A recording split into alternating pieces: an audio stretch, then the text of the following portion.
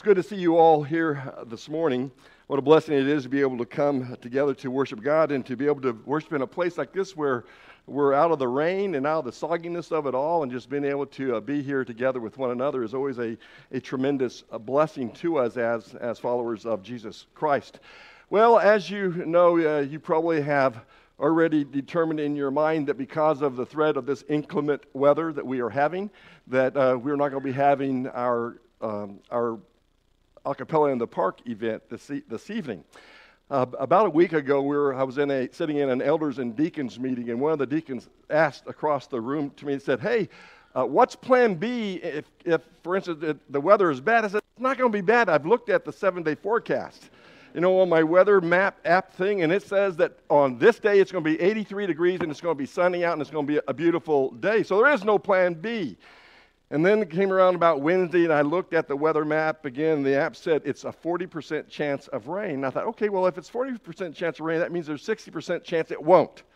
So I was kind of staying positive, and then came Thursday, and on Thursday I checked the app again, and this time the app said there's 83% or 90% chance that it's going to rain on Sunday, and that there's a possibility for thunderstorms in the evening. And I thought, okay, well, that's 90%. I better tell the elders about this. So we had an elders meeting that evening, and I was sharing with the guys. I said, look, here's what's happened. And I went down to the story I've told you, and I said, like this afternoon, it was like 90% chance that it was going to rain, but I've been praying about it, and it's down to 70% now.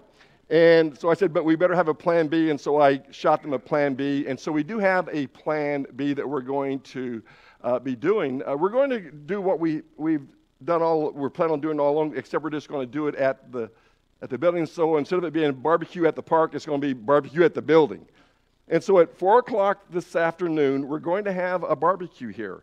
And listen, we haven't got together as a congregation for like almost 2 years in terms of an event like this. And so I want to encourage you to be back here this afternoon. Listen, we bought like 250 hamburgers and about 150 hot dogs and all the fixings that go along with it. We're going to have games. We're going to have cornhole probably in the hallways and out in the foyer, and we'll have ping pong. But listen, we're going to have a good time. And so really, let me encourage you to be back here this evening. And then, of course, at 6 o'clock, not 5 o'clock, 6 o'clock, we're going to have our worship and praise a cappella. But instead of it being a cappella in the park, it's going to be a cappella here at the building. And we're going to have the singing groups. We're going to have a kids group that is going to be singing some songs to us right up here. And we're going to have a men's group that have been working really hard at putting together songs that they're going to share with us. And then we have an open invitation group of both men and women who are going to be singing a series of songs as well. And so we're going to have some groups that are going to be singing, and then we're going to spend some time in just singing together with one another as a congregation, and it's going to be really impactful. And so I'll talk a little bit more about that later. In the meantime, let me do this here, is I bought a bunch of these that we're going to put up all around the park. Community evening of singing a cappella in the park, Kleiner Park at the band shell. I'm selling these for $12 each. I know it's a shameless plug, but anyway. So we have all these. I mean, we had all kinds of things to hand. I thought that was falling over for a second. We had all things to hand out and brochures and cards. And listen, we'll find another way to do this down the line, okay? We'll figure out a way in which we can reach out to our community. As I was saying to you, that when it comes down to spreading the good news of Jesus, we can do it in a lot of ways. The Lord has obviously allowed us to preach the Word and to teach the Word as a means of spreading the good news about Jesus Christ. And then, of course, there's the written Word that we can read. We can have articles in magazines and in news bulletins and newsletters and all kinds of ways that we can get the message out through the written Word. But one of the ways that sometimes we take for granted is singing. Singing is a powerful thing, and if you listen to just our singing this morning, it was incredible. I mean, it was beautiful to be sitting over there and listening to you sing, and there was times when I would just pause and listen to you, and it sounded beautiful, and I know it was pleasing to God's ears, and I know this evening it's going to be the same thing. We're going to be singing spend a lot of time in singing, and so again, I just want to encourage you to be a part of that. So I know you have thought about this, but I just want to ask the question, have you thought about just how much God really loves you? That God loved you so much that even in the midst of our sin, the wages of sin should be that we should die because of it, but because of God's incredible mercy and because of his incredible grace and love, even in the midst of that sin, he sent his son into the world to die for us, to redeem us so that we might live forever. And you're all familiar with John, the 3rd chapter and verse 16. It's almost a universal passage, but for God so loved the world, and that world that he's talking about is you, and he's talking about me. But God loved the world that he gave his only begotten Son, that whosoever would believe in him would not perish but have everlasting life. It's a beautiful passage of Scripture, and so it's no wonder that it's quoted and thought about so often. Another one that's familiar is Romans 5 and verse 8. God demonstrates his love toward us in that while we were yet sinners, Christ died for us. And because of this great love that he has showered upon us, something happened to each and every one of us. If you go over to the epistle that was written to the Ephesians in the 2nd chapter, there in the midst of a section that says, "For by grace you have been saved through faith, not of yourselves or any of the works that you could do, but because of the gift of God." He's made us special. And in verse 10 says, that because we're in Christ, we are his workmanship, created in Christ Jesus for good works. And what that is saying to us is that we are God's masterpiece. That word workmanship, if you were to look at the original name, it means to be a created one. And so we were created in Christ Jesus. We are his workmanship. There's something uniquely special about us in every sense of the word. And so when you look at that, just that verse alone, it tells you you're special. But when you look at 2 Corinthians 5 and verse 17, where it says, "If any man is in Christ," or if anyone is in Christ, he is a new creation. Another passage says, you are a new creature, and there says that you are special, so we are a new creation. The old have passed away, behold, all things have become new. We become God's masterpiece, something incredibly wonderful. We're his work of art. In 1463, the city council of Florence, Italy, they came together and they said, we want something to really stand out in our city. We want to put ourselves on the map, and so we want to have a huge monument sculptured, and we want it to be placed out in front of City Hall. And so they began to talk about it, and they said, we want something beautiful like that, but we want it to be of a biblical character in the neoclassical kind of art kind of thing that showed the natural beauty of just God's creation. And so they commissioned a fellow by the name of Ducci, and Agostino di Ducci. And they commissioned him to carve this sculpture out, and he agreed to the terms of it. And so he went outside the city of Carrara, and there he outlined a large 19-foot piece of stone out of white marble. And so they began carving on that white marble, and when it was done, they went to retrieve it, and when they went to retrieve it, it fell. And when it fell, it caused a huge fracture down one side of the marble stone. And so Ducci became extremely upset about that, and he said about this piece of stone, he says, "It's absolutely useless. I want another." And the city father says, "No, that's not going to happen." And so they refused to do so. And the result of that is that 19-foot piece of white marble with this fracture down the side laid at the bottom of that quarry and was not used for 38 years. And then in 1501, the city council, probably a new group, came together and said, we want to have this sculpture still done. We want something that's unique, that's beautiful, that puts our city on the map. And so they began looking around, and they found a son of an official. And they asked him if he'd be willing to take on this ambitious project of using this 19-foot slab of marble, white marble, and that has been fractured, and to make the sculpture, carve the sculpture. His name was Michelangelo. He was just a 26-year-old man, but he had lots of energy. He had lots of vision of things. He had this tremendous imagination, and had all kinds of skills, and he agreed to do so, that he would take that fractured piece of marble and that he would make a sculpture. And so for 3 years in his workshop in back of that cathedral, he worked on this incredible statue. It took him 3 years, and when it was done, it took 49 men for 5 days to move the sculpture from that workshop at back of the cathedral to City Hall to get it in its place. It was 14 feet tall. It was absolutely magnificent. People from all over Europe came to look at this incredible sculpture, and it was, of course, the best-known sculpture probably of Michelangelo, and that is David, who is supposed to be seen resting after defeating Goliath. It was, like I said, it's neoclassical, and so I couldn't show it to you because I'd get fired if I showed you the length of the guy. But it's, when you look at just the intricacies of it, the definition of the statue, it's absolutely amazing. And I got thinking about that, and I got thinking about how God looks at us. That's what God does when he redeems us. He takes people's lives who have been fractured because of sin, and he works with it. He chisels at us, and he polishes at us, and he makes us his creation.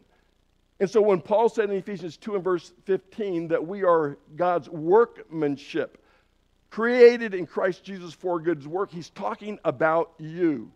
He's saying that you as a Christian, you're his work of art. You are his workmanship. You are his trophy, if you will.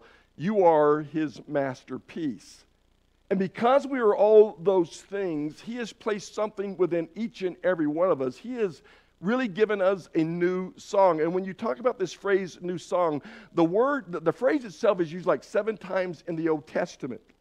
And is used 2 other times in the New Testament. In Revelation chapter 5 and then again in Revelation chapter 14, you find this word, and he gave to them a new song. Or David is maybe writing a psalm, and he says, and he gave me a new song. And in almost every case, in fact, in every case, when you talk about a new song being placed within the soul of a person or within the heart or the mind of a person, it's talking about a person who has, one, either been delivered away from sin, their fracturedness, or it's a person that's been delivered from oppression or tribulation. And sometimes it's all of those things wrapped up into one. And it talks about this new song that has been given to those who are saved, who now stand victorious because of what Jesus Christ has done for us. And we saw a little bit of that last week when I talked to you about a new song briefly out of Psalm 40. There David wrote, I waited patiently for the Lord. He turned to me and heard my cry. He lifted me out of the slimy pit, out of the mud and mire, and he set my feet on a rock and gave me a firm place to stand. He put a new song in my mouth, a hymn of praise to God. And he says, and plainly we will sit and fear and put their trust in the Lord. What he's saying is this new song that he is going to sing, this song that's in his heart of victory, of deliverance, of maybe moving from tribulation. He said, I'm going to sing this song, and it's going to impact people. It's going to make a difference in people's life. You might recall Psalm 51, which is a psalm that David writes after his sin with Bathsheba, and he's a broken man. And he says to God, if you will wash me, if you'll clean me with hyssop, if you'll make me clean, then I'll tell everyone about this. I will proclaim it to everyone of how merciful you have been and how you have washed me and made me clean. And that's why he says, you've given me a new song. We too as Christians have been given a new song. We have been delivered from the oppression of sin. And because of that, we are God's workmanship. We're his new creation. And that's something to sing about. That's something to really talk about. And so I want to share with you this morning that which has already been read. You read from Psalm 100. Did you know that Psalm 100 is actually a song? It's a 2,500-year-old song. And it's probably one of the most beautiful of all the Psalms, at least in my estimation. I love Psalm 100. Psalm 100 is called an ascent psalm. Some call it a missionary song. And the reason why they say that is because of those who are going to be singing. Now, no one knows who wrote Psalm 100. And they really don't know actually the occasion for why it was written. Okay? But most believe that it is an ascent psalm because it's talking about the people, God's people, coming to Jerusalem. As they come to Jerusalem, they catch view of the temple on the mount, and they begin to sing praises to God. They begin to sing to God. They begin to praise God. They begin to give him thanks. They begin to bless God with their voices. And so they said, well, that's a song of ascent. Some say that the psalm was written after the second diaspora, the second captivity, when the children of Israel came back from Babylonian captivity. And Cyrus the Great, that great Persian king, he sends them back, and they come back and they build the temple. It's not the temple like Solomon built, but nevertheless, it's still the temple. And they come back and they sing praises to it. Some have called it a missionary song. And the reason why they call it a missionary song is it's the same idea of the people coming back to the temple, and they're singing praises to God, but as they approach the temple, the priest stops them at the southern gate of going into the temple. He stops them there, and he has them all turn around and face across the hill of Ophel, if you will, out towards, if you would, the nations, the people, and they sing this song. And so the song is one that goes out to the nations. And as you look at this psalm, you'll see that idea. Let all earth, let every nation sing this. Look at open your Bibles, if you would, to Psalm 100, if you haven't already done so. And I want you to see just some of the nuances of this psalm, because like I say, it's great. Shout joyfully to the Lord, all the earth. Serve the Lord with gladness. Come before him with joyful singing. Know that the Lord himself is God. It is he who has made us, and not we ourselves. We are his people and the sheep of his pasture. Enter his gates with thanksgiving and his courts with praise. Give thanks to his name. And so it's an incredible psalm. You see, there are many ways that we can show our love for God. But this psalm is talking about showing love for God through worship. That's what it's talking about. It's saying, how do you shower God? How do you cover an incredible God with love? And the answer to that is through song, through praise, through singing to him, by giving thanks to him, by blessing him. A great psalm. Make a joyful noise to the Lord, all the earth. Serve him with gladness. Come before his presence with singing. Enter his gates with thanksgiving and his courts with praise. Bless his name. It's incredible when you think about it. And so the psalm really is about worship. You know, when you talk about worship is an interesting word. Actually, there are numerous words for the worship. There is no one word that defines what worship is. I don't know if you know that or not. In the New Testament, there are a number of them. There is eusebomai, that talks about living a godly life that we offer up to God. There's laturo, that is used in Romans, the 12th chapter, that says that we offer up our bodies as living and holy sacrifice, which is our spiritual service of worship. I think the New American Standard says threskia is the word where we offer our will, our complete self to God. Proskuneo is the word for we cast ourselves forward in honor and in praise to God. Sometimes it's the idea that we feel undone, and to be able to lift up our voices and to lift up our praise to God is such an incredible blessing in and of itself. And so there is no one word that just describes what worship is. There's a number of them that talk about the various nuances of what we offer up to God. But in this particular song, in fact, with almost all of the words that have to do with, they almost all have in common the idea of to adore God or adoration. And in this psalm, it talks about that we praise him, we sing to him, we give thanks to him, and we bless his name. What does that mean? What does that mean to bless his name? What is it? Well, it means that we bring joy to God. We bring joy to God in honor of who he is and what his name really is about. And so there's a number of levels that have to do with worship. And the first one is this. Worship really is a mark of what God's people do. That's what we do is we worship. I mean, we give glory to God. If you were to say, what is the purpose of the church? Well, the purpose of the church is to glorify God. That's the highest. And we do it in a lot of different kinds of ways. But when you look at these, just a few psalms that I've just kind of put up here on the screen behind me for you, you who fear the Lord, praise him. Or shout for joy in the Lord. O you righteous, praise the benefits, the upright. Praise the Lord, for the Lord is good. Sing to his name, for it is pleasant. Those are all psalms that talk about what people do. And so the people of God are expected to praise God and to give him thanks. That's just what we do. That's what we do. I was reading about a farmer who had went to a restaurant and he had ordered his meal, and the meal was brought to him, served to him, and was placed before him. And the old farmer, he bowed his head and he gave thanks for his meal. There's some young guys who were sitting off to the side, and they were giggling and making fun of him. And one of the young guys said, "Hey, old man, is that what you people do where you're from?" And he said, "Well, no, son, the pigs don't." Think about that for a second. People who love God are expected to worship God, to give him thanks.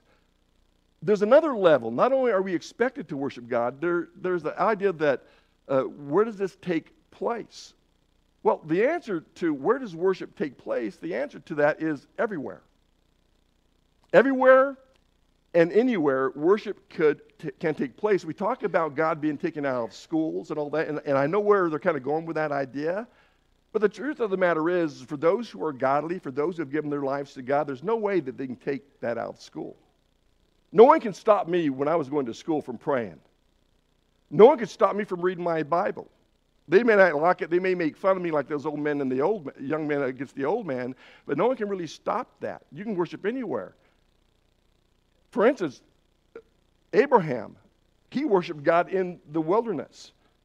I mean, he went from the Ur of Chaldees and went down through the Fertile Crescent and ended up down in Beersheba in a wilderness. I've been to Beersheba, and there's nothing there. Lots of rock and lots of desert that is there. And that's where Abraham offered his worship to God, and so did his son Isaac, and so did Isaac's son Jacob and Esau, and so did Jacob's sons, who became known as the tribe of Israel. They worshiped God in the wilderness. David, when he was a shepherd boy, watching after his father's sheep, he worshiped God in the hills. And Daniel, the great prophet, he worshiped God in the quietness of his room as he prayed to God. Even though he knew that the king had made an edict that no one could worship any other God except for the king alone, David, in the quietness of his room, did what he had always done. And that was he worshiped God and offered praise to God. John, the 4th chapter, as Jesus was talking to the woman at the well of Samaria, he was talking to her, and they got into a discussion about worship. And in that section of Scripture, he talks about where worship really takes place. And if you look at verse 21 and following, Jesus, she says, our fathers worshipped in this mountain, and you people say that you have to worship in Jerusalem. And Jesus said to her, "Woman, believe me, an hour is coming when neither in this mountain nor in Jerusalem will you worship the Father. You worship what you do not know. We worship what we do know, for salvation is from the Jews. But an hour is coming, and now is, when the true worshipers will worship the Father in spirit and truth. For such people the Father seeks to be his worshipers. God is spirit, and those who worship him must worship in spirit and in truth." And so what he does is he tells you that, worship is not about just location.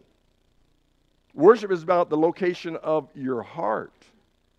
And so he's telling you that worship can be almost any place. But when you look at this psalm, there's something I think that really stands out, in that worship is about going to some place to worship. I mean, think about it. He says, "Enter his gates with thanksgiving and his courts with praise." He's talking about a place. Jeremiah, in the 7th chapter, he would agree with him. "Stand in the gate of the Lord's house and proclaim there this word and say, hear the word of the Lord, all you men of Judah who enter these gates to worship the Lord." He's talking about a place. Where is he talking about? Well, he is talking about the temple. Going someplace to worship God with others is a common concept of the Bible. It really is. And so the temple became a place of worship to God. It's true that you can worship any place, but there's something special about God calling his people to enter his courts, to enter the gates for the purpose of praising God, of singing to Him, of giving thanks, of blessing Him. And so when push comes to shove, the major place of worship was in the temple. That's where it was. And there's something else that sends out there, and that is that you're made aware that worship is not just about us. It's not just an individual thing. It's not just about me doing it by myself. It goes far beyond that. Worship is something that is designed for people, that we're not to be lone rangers. It's not a Lone Ranger kind of thing where you do it in isolation, where we find our own little corner, but or in times of the pandemic, we find our own living room or our space and watch worship on TV and participate as much as we can and not think about the rest of the people. There's something contagious, is what I'm saying to you, about worshiping God, and that's why the assembly is so important. Now listen, for a year and a half as a congregation, we worshiped online. I preached to an empty auditorium. I preached in my backyard, in my living room. Clinton and Jared did the same thing. And we were blessed because of that. But now we've gathered together. And it's time that we start worshiping God with one another. Now, there are exceptions to that. We understand, certainly the shepherds of this congregation understand that, there are people who have, preconditions. They are at risk to come and put themselves among a group of people because it's not like we don't know that COVID's still in the community, okay? And so there's those who say, I can't risk this. I can't risk this for my husband. I can't risk this for my wife. And if that's so, then okay, I get it. But if not, then you need to break the habit, because I think that's what some people have done. They've got in the habit of worshiping in the home because it's really an easy place to do it. But God has called His people to enter the gates with thanksgiving and His courts with praise. He said, well, that's back then. What about now? Well, Hebrews, the 10th chapter, says, listen, let us consider how to stimulate one another. Some translation says, let us consider how to spur one another on in a positive way. Let us consider how to inspire one another to love and to good deeds. And then he says these words, do not forsake the assembling of ourselves, as is the habit of some, but encouraging one another, even more as we see the day approaching. And so there's something effective about being together with one another. And so, if you're online and you're hearing this, if you have a good reason for why you're home because of this virus, then God bless you. But if not, and it's just become a habit, you need to break the habit. You really do. You just need to break the habit. And that's just not me as the preacher saying that, okay? But the shepherds feel that way extremely strongly as well. And so, we just need to be worshiping God together with one another. So we ask ourselves the question, well, how are we going to do this? Because there's no temple anymore. 70 AD, the temple went away. Titus, Vespasian, the Roman army, they came in, they breached the walls, and they took that temple and they razed it. I mean, they brought it to the ground. And even today, if you go to the west wall of the temple, you'll see heaps of those stones that were built there by Herod the Great. They're incredible. And you'll find some of those stones reconstituted maybe a mile away or more so away from the temple proper to some walls that were there that were erected by the Crusaders. And they reconstitute some of the Herod stones. You can see them there. But I mean, the Romans, they brought that thing to the ground, and guess what? It's never been erected. Today on Temple Mount, there is a Muslim mosque, Islam mosque that is there, called the Dome of the Rock Mosque. It's there. It's got a big gold and beautiful top to the thing. But they haven't erected the temple. I don't know as they ever will. In fact, I don't believe they'll ever erect the temple again. So the question might be in our brains is this, well, so is the church building now the new temple? And the answer is absolutely not. The church building is just a place that we gathered together so we can get out of the rain, get out of the sun. It's where we assemble together to worship God together. And so we make up the temple today. The church is, you understand that the church is not the building, right? The church, you already know this, the church is you. The church is me. When we gathered, we are the church. And we're more than that. We're the temple of God. Look at what Ephesians chapter 2, verse 19 and 22 says. You are fellow citizens with the saints and are members of the household of God, built on the foundation of the apostles and prophets, Christ Jesus himself being the cornerstone, in whom the whole structure being joined together grows into a holy temple in the Lord. And you also are being built together into a dwelling place for God by the Spirit. And so it's true that, we have taken our building and we have designated it or dedicated it for the purpose of worshiping God, of assembling together, but the building is not the church. We are the church, which means this. If we'd gathered together this evening as was the plan, the church would have been there. If we'd been able, if the weather had permitted, and we'd gathered at Kleiner Park in front of that band shell, and we gathered there to sing praises to God, to bless his name, to spread the good news, the church would have been there. The assembly would have been happening, and the temple would have moved from here to there, and that would have been a good thing. That it would have been a great thing for us to be able to do that. So we don't need a church building to worship God as a church. Whenever or wherever you come together as the church, you are the holy temple of the Lord and a dwelling place for God. And so church is designed to be the time when Christians assemble together to worship. And our practice is that, we meet on Sunday a.m. at 9 o'clock for class, 10 o'clock for assembly, for worship. And we meet again at 5 o'clock to worship, to assemble together. We do that. And it would have been the same if we'd got to that, at 6 o'clock. And when you do it right, people's lives are changed. People's lives are changed. That's what 1 Corinthians 14, verses 24 and 25 says. It says that when we worship God, collectively, we make an impact in people's lives. And they really are changed in incredible ways. And so the church, it creates an atmosphere, if you will, where newcomers, even unbelievers, are convicted of their need to worship God because we are worshiping the way we should. And so no one gets a free ride, and that's why it's, our worship service is participatory. You don't just come in here and hang out. When we come to worship as Christians, we come here to participate.